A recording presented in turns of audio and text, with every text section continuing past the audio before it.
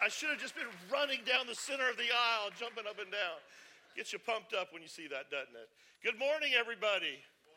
Welcome to Coastal Community Church. Great to have you with us today as we kick off at the movies. But first of all, I got something to show you. Check this out. Woo! Pretty impressive. Shows you who's in charge of this place around here, doesn't it? I think I'm going to wear this the rest of the day. I've been wearing it like all week long. Wearing it here around the office. I wear it at home. Been wearing it to bed. I wear it everywhere. But anyway, it's exciting. Our contractor guys gave me a little gift this week, so I thought that was pretty cool. Things are coming along on the building. Keep that in your prayers. A lot of the steel is going up, and so that's exciting.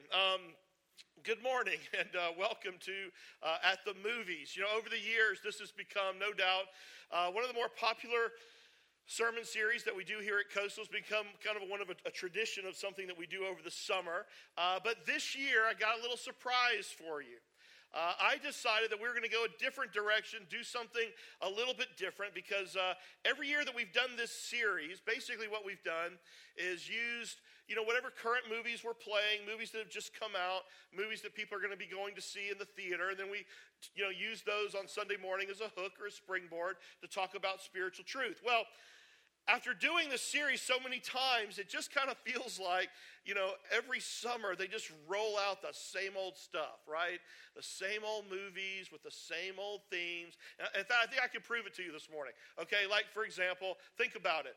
The Avengers, Fantastic Four. I mean, they never do a superhero save the world movie, right? Never over the summer. How about these? Listen to this. Mad Max, Poltergeist, Terminator, Jurassic World. All brand new, never done before movies, right? Okay. And then finally, to prove my point, this summer is coming out, Mission Impossible 5. Okay, so it just felt that, now here's the reality. The truth is, I will probably go see all those movies, and more. In fact, to prove my point, how many of you saw Furious 7? Raise your hand. Okay. Now, most of you are lying because evidently most of you did go see the movie because, listen to this, worldwide, it is now, you ready for this? The 4th highest grossing movie of all time. Wow. And so far, the highest grossing movie of 2015 at over, you ready for this? $1 billion with a B. 1 billion. So, here's the surprise. This year, for our At the Movies series, I decided that I was going to use 6 of my own all-time personal favorite movies. Now, they are in no particular order, but these are 6 of my own personal favorite movies of all time. Now, they may or may not be on your list. If they're not, sorry, I'm the pastor, you're not. I can pick, okay? I will go ahead and let you know. I'm going to keep them a surprise from week to week. You have to show up and see what the movie is. I'm sure you know what today's movie is, obviously, but I can promise you it will not be The Notebook, and it will not be Sound of Music. So, okay, anyway, right there. But I will guarantee you that my favorite movies of all time, they're great classic movies, and all of them are actually in the American Film Institute Top 100 Greatest Movies of All Time list. So each week, just like before, we're going to use these movies as nothing more than a hook, a little springboard to talk about a spiritual theme found in these movies. So let's get started. If you saw on your outline, if you paid attention to the music this morning, if you saw the movie clip, what is today's movie? Rocky, and this is just a fact, one of the greatest movies of all time, and definitely on my all-time favorite movie list. In fact, maybe some of that might be just purely nostalgia, because I remember, I'm not exactly sure what the first movie I ever saw, like in a real movie theater, but honestly, it might have been Bambi at Ultravision, but I do remember going to see Rocky when I was 10 years old with a friend of mine down the street named Norman and his dad at the old Pine Haven movie theater. You're right. You remember that? Anybody else remember Pine Haven? Anybody remember it before porn? Okay, because it was a movie theater there on Rivers Avenue. I remember going to see that. But hey, do this for me. Raise your hand this morning if you've seen any of the Rocky movies. Raise your hand. Look at that. It's like everybody, right? Okay, now, anybody here not seen the Rocky movies? Any of the Rocky movies? Well, in fact, let me say this. Has anybody seen some of the Rocky movies, but you've never seen the original Rocky movie? Anybody here fit in that category? Okay, loser. No, okay, I'm not. No, seriously, here's what you need to do. If you have seen any of the Rocky movies, and by the way, Rocky like 5 and 6, they don't even count, okay? Those are awful, terrible movies. Rocky 1 through 4, those are the classics. But if you've not seen the original, go home today, rent it, buy it, and watch it. Let me tell you a little bit about the original movie. You might not know this. Obviously, it starred whom? Sylvester Stallone, but it was also written by Sylvester Stallone. You might not know that. Now, I tell my wife this all the time. She thinks I'm teasing her, but it really is a love story. It really, really is. It's a great story. It tells the rags to riches, American dream story of Rocky Balboa. He is a tender-hearted, kind, uneducated, working-class Italian-American boxer, and he's working as a debt collector for a loan shark in the slums of Philadelphia. And he falls in love with this little pet store clerk by the name of Adrian. Very shy, very lovable. She's the sister of Rocky, one of Rocky's best friends. What's his name?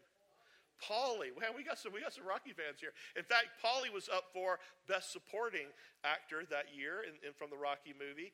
And anyway, Rocky starts out obviously as a small-time club fighter, down on his luck. And miraculously, later on, he gets a chance to fight the heavyweight champion of the world in the bicentennial of America. Who's the champion? Who does he fight? Apollo Creed. The film was actually shot in 28 days on a budget of just over $1 million and became a huge sleeper hit. And it grossed in 75 and 76 over $225 million worldwide, which was a bunch of money. It's a bunch of money now, but it was a bunch of money back then. It was a massive out-of-nowhere smash. Get this, it was nominated for 10 Oscars, and it won 3, including Best Picture, and really turned out Sylvester Stallone into a major film star. So many great and memorable scenes to this movie. The music alone from the movie will just get your heart pumping and your mind thinking that you can take on the world. And that famous scene of Rocky running through the streets of Philadelphia and then climbing the steps of the Philadelphia Museum of Art, it's really become a cultural icon, in our world today. It's been copied many times. And then, of course, the workout scenes and the fights themselves.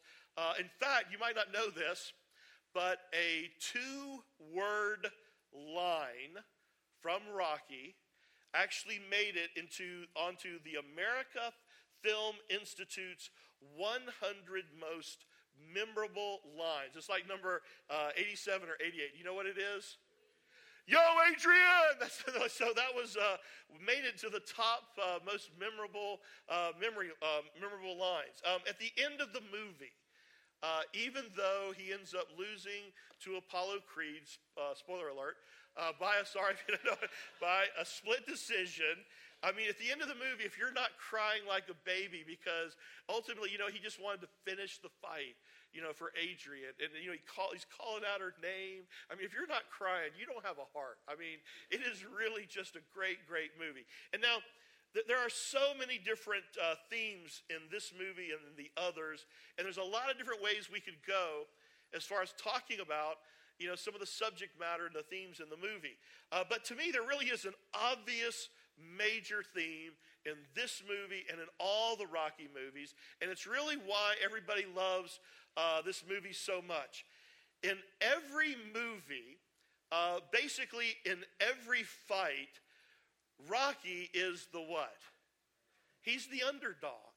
You think about it, obviously in Rocky, he's fighting Apollo Creed. And then even though there's not going to be any rematch. There is a rematch. In Rocky 2, he fights Apollo Creed again, and really, he's still kind of the underdog.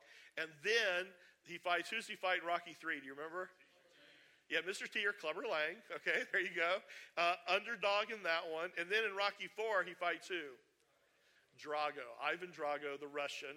And again, everybody loves the underdog. In fact, I mean, without fail, if you kind of Google any articles about any of these movies, especially the original one, a lot of the writers will use this line over and over and over again. You'll see it in almost every article.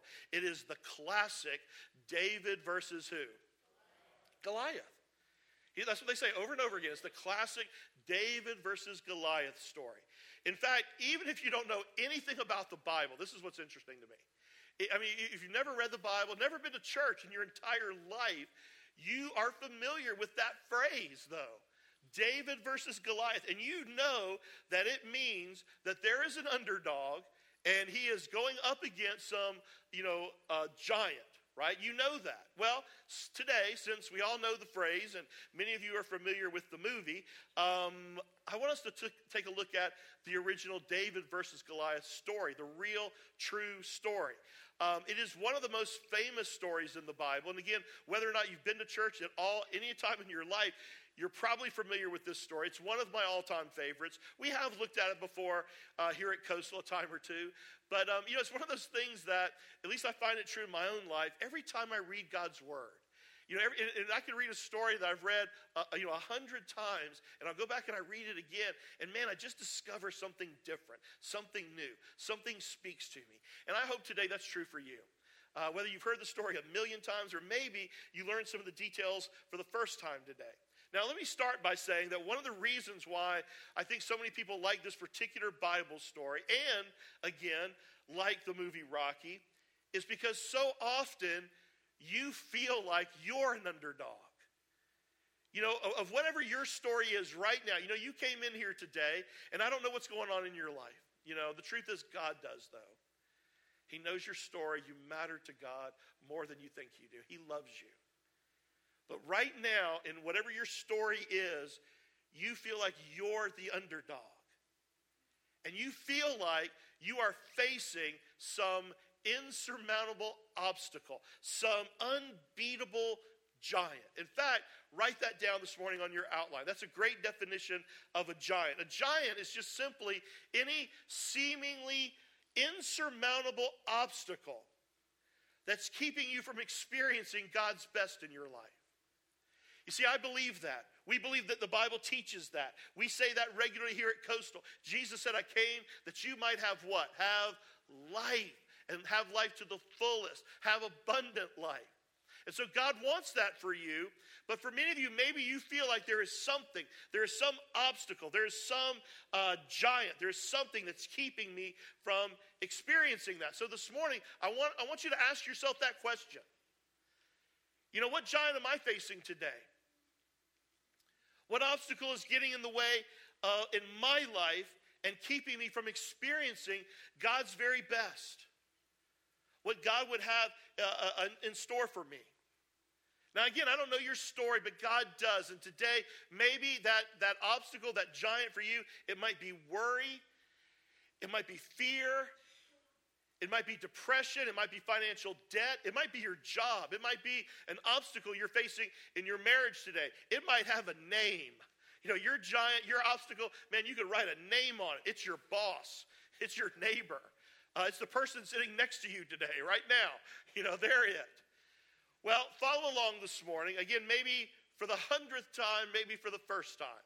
1 Samuel chapter 17, beginning in verse 1. And this morning, here's my prayer. We're going to knock down some giants today. And maybe you came here, and again, you feel like you are the underdog up against something.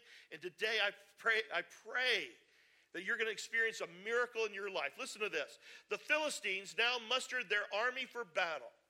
Saul countered by gathering his troops near the valley of Elah. So the Philistines and the Israelites faced each other on opposite hills, with the valley between them. Then Goliath, a Philistine champion from Gath, came out of the Philistine ranks to face the forces of Israel. He was a giant of a man, measuring over 9 feet tall. That is big. You know?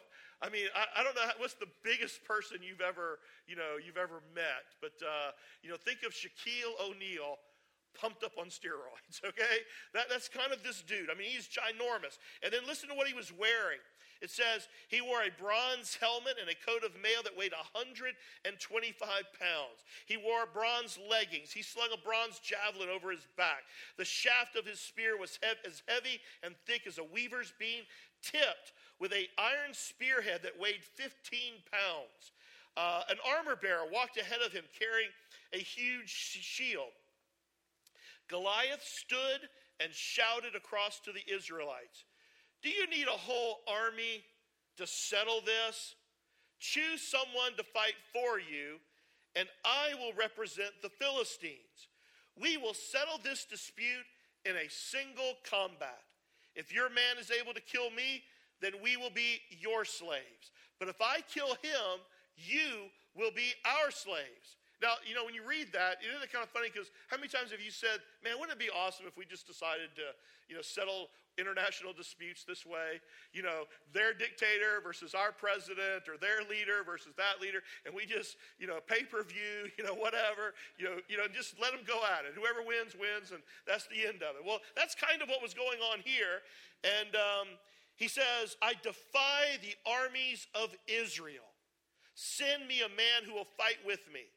And when Saul and the Israelites heard this, they were terrified and deeply shaken. Now, again, this was not uncommon, though, in that day. Again, rather than putting the whole army into battle, the Philistines would just choose a champion, and then that champion would go out and taunt and challenge the other army to see if they were willing to do the same thing. And again, whichever side won, the losing side would either retreat or surrender. Again, which is exactly what happened in Rocky IV. And I believe in real life, Rocky beat the Russian and the Soviet Union, communism collapsed, and the Berlin Wall came down. Historical fact, look it up. So anyway, at this time, but what's funny though to me in the story, David still is nowhere in the picture.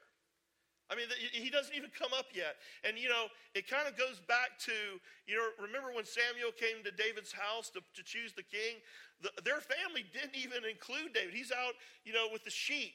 And so the same kind of thing is happening here. Only David's brothers are here. But after a while, David's dad basically says, "Hey, we ought to go check on the boys.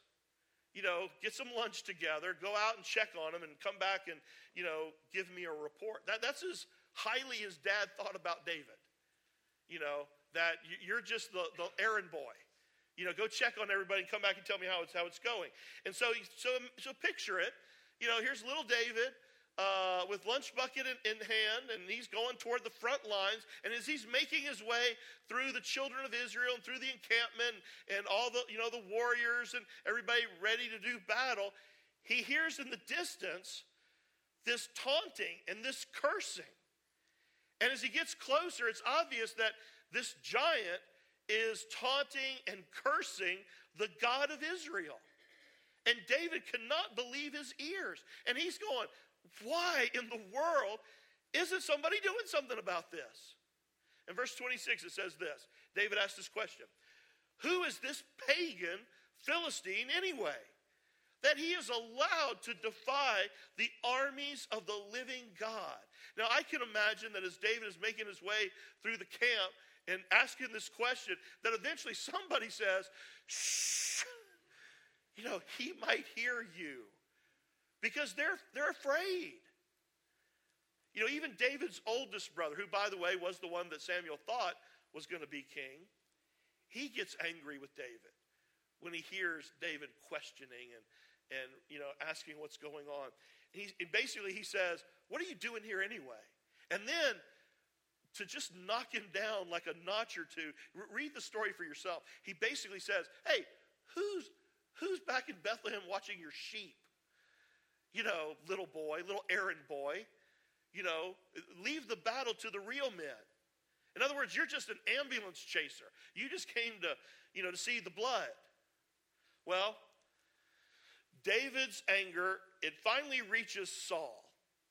And they bring David before Saul, and he basically says, hey, I'll do it. I'll go out and fight that guy. And then again, read the story for yourself, because basically he tells Saul, hey, listen, when I was out on the hillside, tending those sheep, everybody's making fun about me about, when a bear came, I killed the bear. When a lion came, I'm the one who killed the lion. So I can kill this uncircumcised giant. And so Saul, basically says, okay, we'll give you a shot. Look at verses 38 through 40. Then Saul gave David his own armor, a bronze helmet, a coat of mail. David put it on, strapped the sword over it, and took a step or two to see what it was like, for he had never once worn such things before. I can't go in these, he protested. I'm not used to them. So he took them off again. Now you need to remember that when they originally picked Saul to be the king of Israel, one of the reasons, or one of the descriptions of Saul is he's like head and shoulders above everybody. So again, this is a huge, big dude, and David's a small little shepherd boy, and so his armor's too big. He's not used to it. He's never worn it, and he's not used to it. And then the Bible says he picked up what? How many stones? 5. 5 smooth stones from a stream, and then he put them in his shepherd's bag. Then, armed with only his shepherd's staff and the sling, he started across to fight Goliath. You got to picture that, like he's walking through all the encampments of soldiers out to face Goliath. Some people, when they read the story, they'll question, well, why did he take 5 stones? You ever think about that? Why did he take 5? Some people think, well, maybe that was a lack of faith on his part, or, if he missed, maybe he'd have a chance to reload and, throw it at him again. Some theologians actually believe that, you have to look this up on your own, according to 2 Samuel, right around chapter 21, it talks about the brothers of Goliath. And so some people believe that really what he was doing, he's just being super confident. I'm going to go out there, I'm going to kick his butt, and then I'm going to kick his brothers' butts too. I'm going to knock them down if I have to. Verse 41. Goliath walked out toward David with his shield bearer ahead of him, sneering in contempt at this ruddy-faced boy. Listen to this. Am I a dog, he roared at David, that you come at me with a stick? And he cursed David by the names of his gods. Come over here, and I'll give your flesh to the birds and the wild animals, Goliath yelled. David shouted in reply, you come at me with a sword, spear, and a javelin. But I come to you in the name of the Lord Almighty, the God of the armies of Israel, whom you have defied. Today, the Lord will conquer you, and I will kill you and cut off your head. And then I will give the dead bodies of your men to the birds and the wild animals, and the whole world will know that there is a God in Israel. And everyone will know that the Lord does not need weapons to rescue his people. It is his battle, not ours. The Lord will give you to us. Now, I just love this story. This is awesome. By the way, as you're reading it, especially this whole thing back and forth of, I'm going to feed your flesh to the wild animals, and David comes back. No, I'm not only going to kill you, I'm going to cut off your head, and I'm going to feed your whole army to the wild animals. This back and forth, it sounds exactly like the smack talk, doesn't it? In all the Rocky movies. Apollo Creed, remember the first one? Apollo Creed is so overconfident that he comes out dressed as who? Do you remember this? George Washington, and then Uncle Sam. And he even dances with who? James Brown, it's this big, and then there's all the smack talk, later though you hear Apollo Creed, the smack talk with him and Clubber Lang, and he gets his butt, kicked, and then what about, in that one, remember the smack talk between Rocky and Thunder Lips? Do you remember this guy? Who is that today? Hulk Hogan? Do you not remember these movies? Go home and watch these movies. Anyway, okay, so there's all this smack talk going around, and it reminds me of this exactly what's going on here. Now look at verse 48. As Goliath moved closer to attack, David quickly ran out to meet him. Isn't that awesome? he's ready to face Goliath, and he runs out to meet him. Reaching into his shepherd's bag and taking out a stone, he hurled it in his sling and hit the Philistine in the forehead. The stone sank in, and Goliath stumbled and fell face downward to the ground. So David, now again, right there you're wondering, is he dead? Is he not dead? Did he just knock him out? So David triumphed over the Philistine giant with only a stone and a sling. And since he had no sword, I think this is why he ran over and he pulled out Goliath's sword from his sheath, and he used it there to what? Kill the giant, if he's not already dead, and cut off his head. When our kids were little, this was Christopher's favorite Bible story. And we had one of those little illustrated children's Bible stories, And when the stone hit, Goliath square in the forehead, in the little Bible story, it had like Batman would be like, spat, they made those little, it would say, thwack. And Christopher just loved that. He would make a noise, thwack. And then, of course, he would, cut off his head. Anyway, so that's a great story for a 3-year-old. Anyway, but here's my question for you today. Because, again, I think my premise is this, is that maybe some of you came in here today and you feel like, again, you are an underdog. And you are facing some insurmountable obstacle, object, person, dilemma in your own life. And so how could you become this courageous? Who are your giants? Who is your giant? An unfaithful spouse? An abusive parent? Financial debt? Your job? Your health? An addiction? Pornography? See, there are moments in all of our lives where we face our giants. And it really is a defining moment in our life. Am I going to stand? Am I going to fall? Am I going to run to the battle? Or am I going to, retreat? And some of you have been in this battle. Some of you have been facing that giant for a long, long time. And I think the Israelites could relate to this. Especially if you've been reading through the Bible with us this year. I mean, how many times do we see the Philistines raise their ugly head again? Man, they just keep taunting the Israelites over and over and over again. And then in this particular story, it says that every day for 40 days, Goliath would get up early, walk down to the valley, and stare up at the rocks behind which the Israelite soldiers are hiding. And he'd challenge them, and he'd call them out, and he would curse them, and he would curse their God, and it would go on. The Bible says day after day after day. Think about it, hour after hour after hour, from the time they woke up to the time they went to bed, wearing them down, beating them down, and they just stayed back there, and they hid, and nobody did anything. And that's exactly how you feel today. You feel like, whatever it is that you're facing, it's been going on long enough.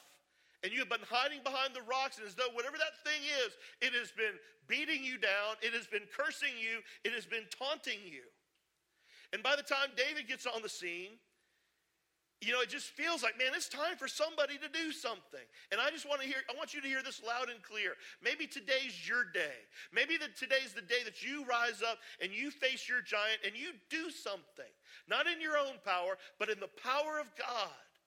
The day has come for you to knock down your giant. So let's talk about that today, because there is no victory without battle.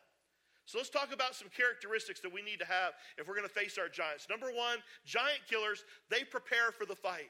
They prepare for the fight.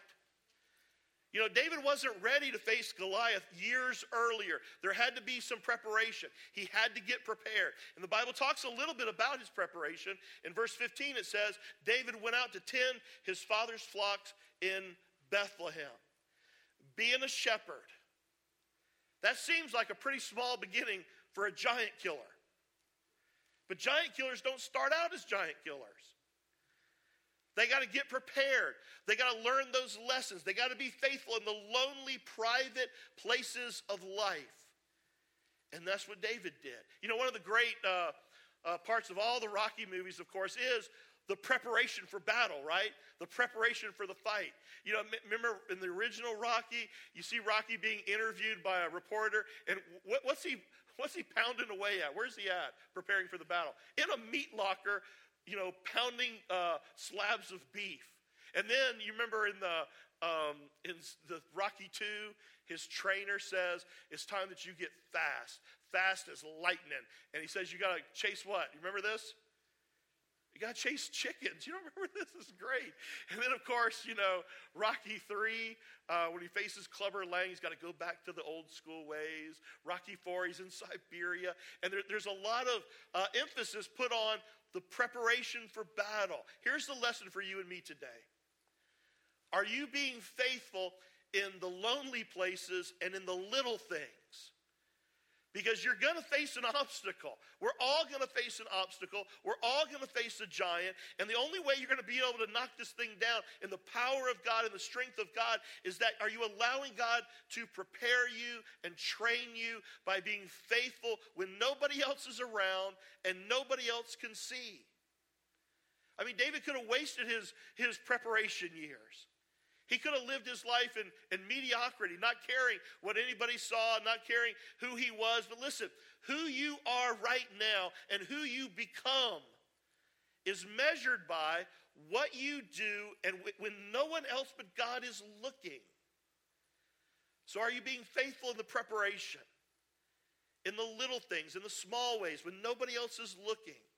Are you, regardless of what anybody else sees, do you faithfully read God's word? Are you faithfully spending time with God in prayer? Who cares what people see on Sunday morning when you come to church? Who cares if people see you lift your hands or shout or sing or, what are you doing when nobody else is looking and nobody else sees? Number 2, giant killers see what others can't see. In other words, they're people of faith.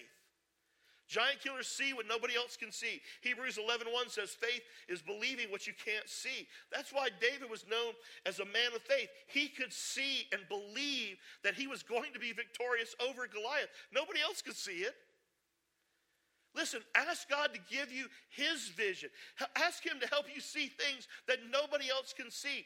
He was able to see that God was bigger than his problem.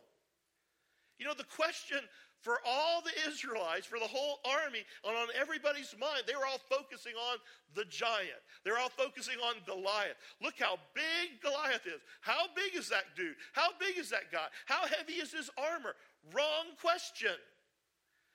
The right question for you and for me is, how big is God? How big is God in your life? It's so easy for us to focus on our giants because they're easy to see. They are. So easy that, you can name them. Debt, temptation, broken relationship, health issue, whatever it is. The question is not, can you see your giant? That's easy. The question is, can you see God? How big is he in this thing? Giant killers see what nobody else can see. Number 3, they have a power not their own.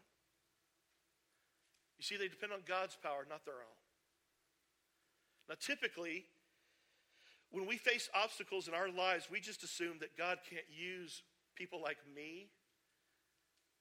People like us because of our background, because of our experience, because of our lack. We start naming our weaknesses and all the reasons why God couldn't use us. Listen, all those reasons that you listed, all those weaknesses, that's what God wants to use to be made powerful, to be made known.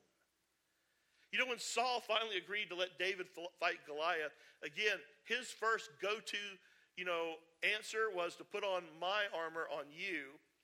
And again, in his mind, he must have been thinking, man, there is no way he is ever going to be able to defeat this giant, by himself. He's going to have some extra help.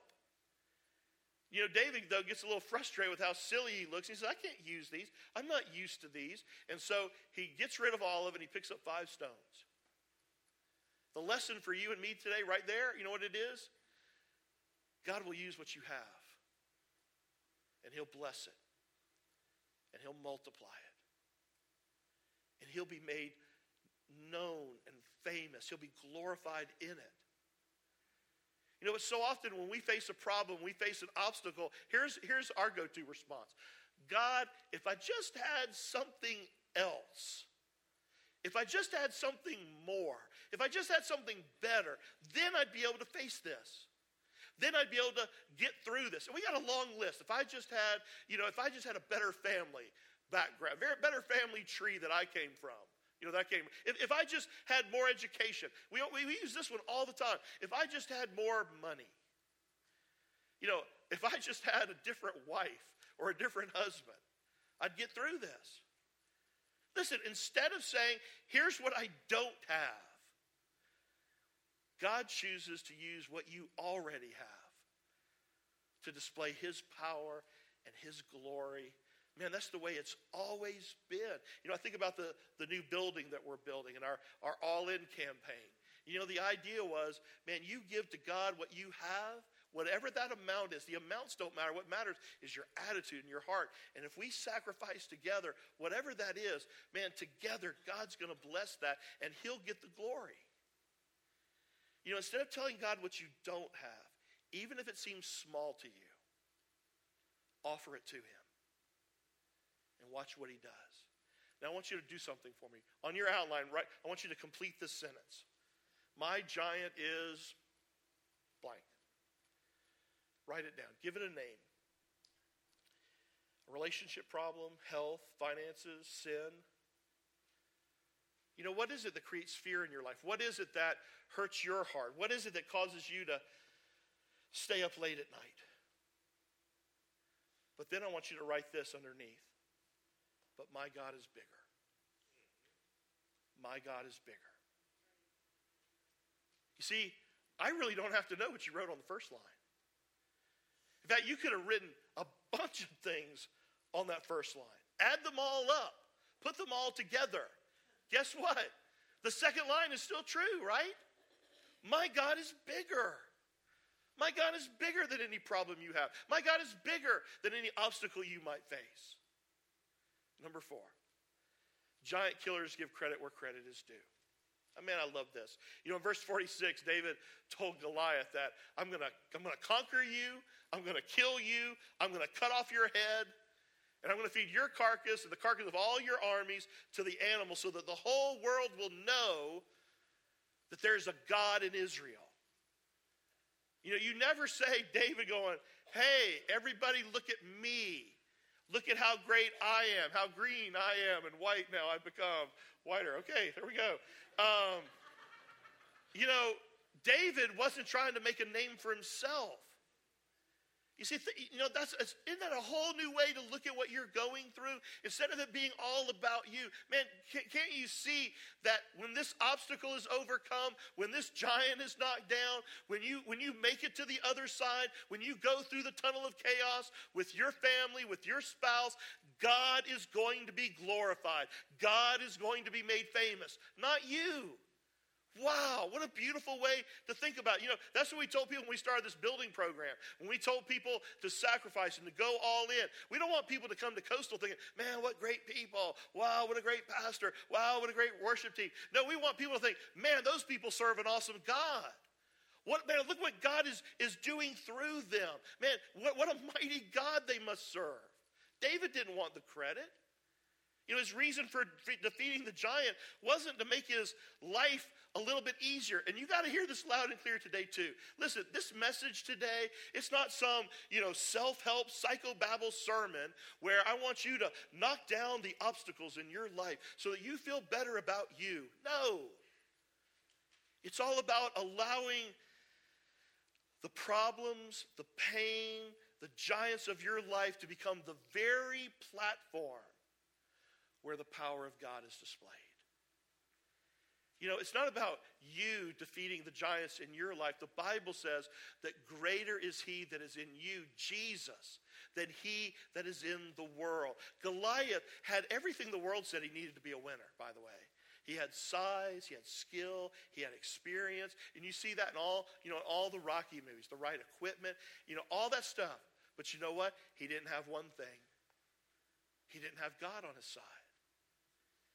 And if you are a believer,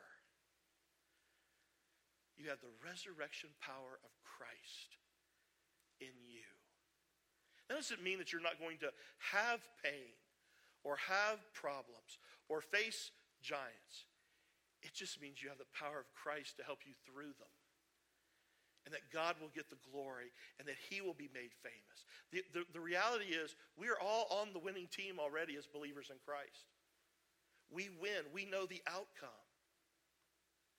And so this morning it's my prayer that you will depend on the very power of God and allow him to be made famous in your life as you face whatever problem, whatever difficulty is before you, that you will remain faithful in the lonely places and in the little things, and that you will give God whatever it is that you have, whatever it is that you have, so that he could use it, bless it, multiply it, and defeat the giant in your life. And at the end of the day, we'll give God the glory. Bow your heads and pray with me. Dear Heavenly Father, God, today I just want to pray for that person, that man, that woman, that student who came in here today and they just feel like they are the underdog. That the world has got them beat down. And I don't know what it is they're facing, but I know you do, God. And it's not about whipping everybody up into a frenzy and saying, you can do it, you can beat your giant. No. It's about the power of Christ being displayed. It's about greater is he who is in me than he that is in the world, and that I am an overcomer. And that I can make it through this. I can see this through to the end with you by my side, with you holding my hand, in your power and in your strength. Father, maybe, just maybe, that person, that man, that woman has never yet experienced your power or strength because they've never asked you into their life. They've never believed. They've never asked Jesus to come into their life and to be their Savior, to be their Lord, to forgive them of all their wrongdoings and to be a follower. Listen, you can do that right now. That's the greatest problem that we all have to overcome, and none of us can overcome it without Christ. And that's sin, the problem of our own sinfulness. You can't be good enough. You can't be religious enough. You can't stop doing a bunch of things, start doing a bunch of other things. Doesn't matter who is in your family tree or who's not there. It's you before a holy God. And there's only one solution, and his name is Jesus. There's only one way to overcome that giant, that obstacle. It's to ask Jesus into your life. He is the pathway to God. He is the path to righteousness and a relationship with the Heavenly Father. Cry out to him today, man. He loves you. He accepts you just the way you are. He made you. He knows what you're going through. He knows what you're facing. Cry out to him today. You don't have to clean yourself up before you come to God, before you come here. Just say, Heavenly Father, forgive me. I want to come home today. I ask you to forgive me. I believe that Jesus is your son. I believe that he went to the cross as the ultimate underdog. Sin, death, Satan, the grave could not defeat him. He rose from the dead and he is alive. And today I believe that. And I put all my faith in him and him alone and what he did for me, so that one day when I face death, I too will rise again. But here and now, I have forgiveness, a clear conscience. I have power and strength and forgiveness. Father, thank you. And for the rest of my days, I'm not going to try to earn my salvation. I just now want to thank you for it. And I want to follow Jesus. Father, I pray that Coastal will be a church that will proclaim that good news to the world. Works and religion is about defeating giants on our own. But living in grace and allowing your power to be displayed through us, that's the gospel. That's Jesus. And I pray that's what we're all about here. We love you, Father. We pray all these things today in Jesus' name. Amen. Hey, this morning, if